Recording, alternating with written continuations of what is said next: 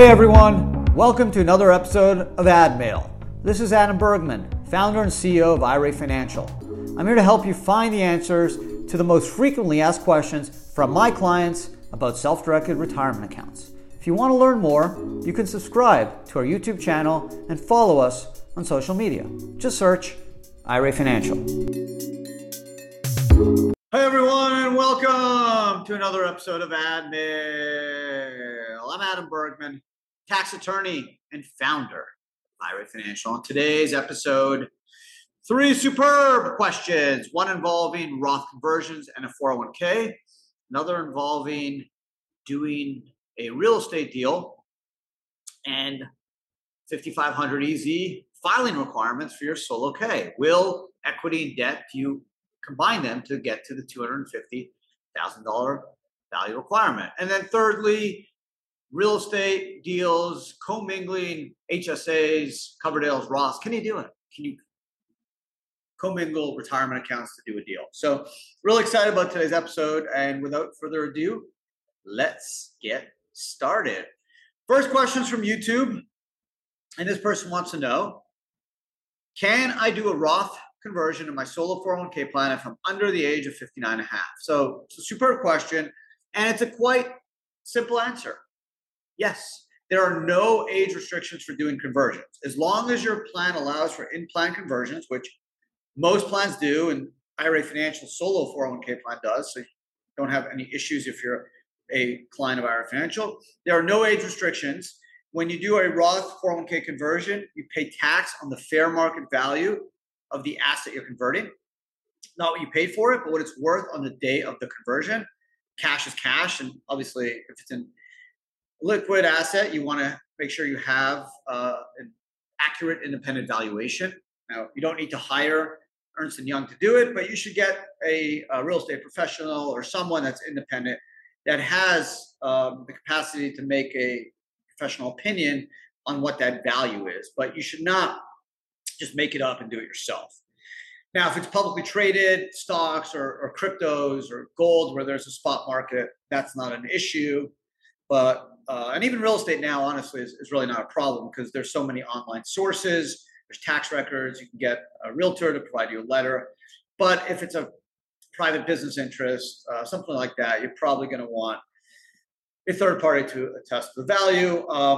If you're a client of IRA Financials, we will handle the reporting, the 1099-R, which will show the conversion, show the value, and then the amount of the conversion will go on your tax return when you file it April 15th of the following year.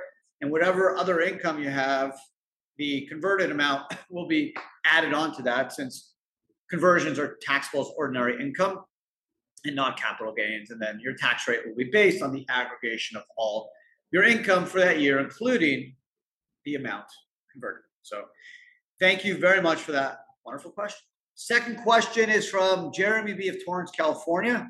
Jeremy wants to know, I have a solo 401k plan that owns real estate. I paid $185K cash for the property and have a $75,000 loan. Do I have to file a 5500 EZ? So really, really good question. I haven't tackled this one in a while. I actually went through, not an audit, but kind of a letter writing campaign with the IRS probably about 7 or 8 years ago for a client that had this exact issue. She owned real estate. She had, I think she put like $100 and something thousand down, but she took a loan. And when you added the loan to the cash she put in and the value of that asset was over the 250. But in her estimation, she took the position that, hey, yeah, when you add the cash and the note, the value of that property is above the 250. But my cash in is only whatever, 150. So it's under the 250. So since my equity position is under 250, I don't have to file the 5500 EZ. And the IRS, they basically just sent her a letter saying, hey, you haven't filed it this year. You did last year. What's the deal? And she responded saying, I don't think I have to because the value of the property is above 250, but my equity position's under. And they actually wrote back and said, no, you should. Here's the rules. And they didn't penalize her. They just allowed her to refile it, which is very nice. So it's just a story I always share. So it's like if someone asks you how much your house is, you don't say, well, I put $50K down and I have a $300,000 mortgage. No, you say, oh, my house is worth $350,000. That's what the IRS said. They're like, we care about the value. We don't care how much you put in. So if you put 185 cash down, you have a note of 75. That's great. But if the property is valued at more than 250, you got to file the 5500 EZ. Even if you only put in 185K in cash, it's worth the value of the properties, including debt, including leverage. Okay, so just remember that if you have real estate with leverage in your solo 401k, you got to include the leverage amount and the value. And obviously, first thing you should do is look at the value, right? You go online, say, oh, the property is worth 300. Okay, I have to file. Even if you only put 100K cash in and you have a note for 150, it's all about the value, not your equity infused. So thank you, Jeremy, for that really good question. Third and final question of today's podcast is from Sammy T of Amarillo, Texas. Sammy wants to know, can I combine my HSA, Coverdell, and Roth IRA to buy real estate with IRA Financial? And another great question, and a really simple answer is yeah. Yeah, IRAs, retirement accounts are not disqualified people. If you look under 4975E2, it's the IRA owner. You're not going to see the word retirement plan as a disqualified person. Okay, so technically, as long as you fund that LLC with all your accounts, the HSA, the Coverdell, the Roth IRA, they're all subject to 4975. Even though Coverdell and HSA is not an IRA, it's still subject to the prohibited transaction rules under 4975. However, a retirement account is not a disqualified person. So yes, you can combine retirement accounts. I would suggest setting up an LLC, having the Coverdell, HSA, and Roth all come in as partners. Ownership will be based on the amount of cash invested. You can serve as the manager of the LLC. The LLC will give you the limited liability protection as well as the checkbook control. And then based off the operations of the LLC, all the profits and losses will flow back to the accounts pro rata based off their ownership. So you can do it, Sammy. I would suggest funding it simultaneously. The IRS, the Build Back Better bill of September 2021, they wanted to stick a provision in there that said retirement accounts are disqualified people.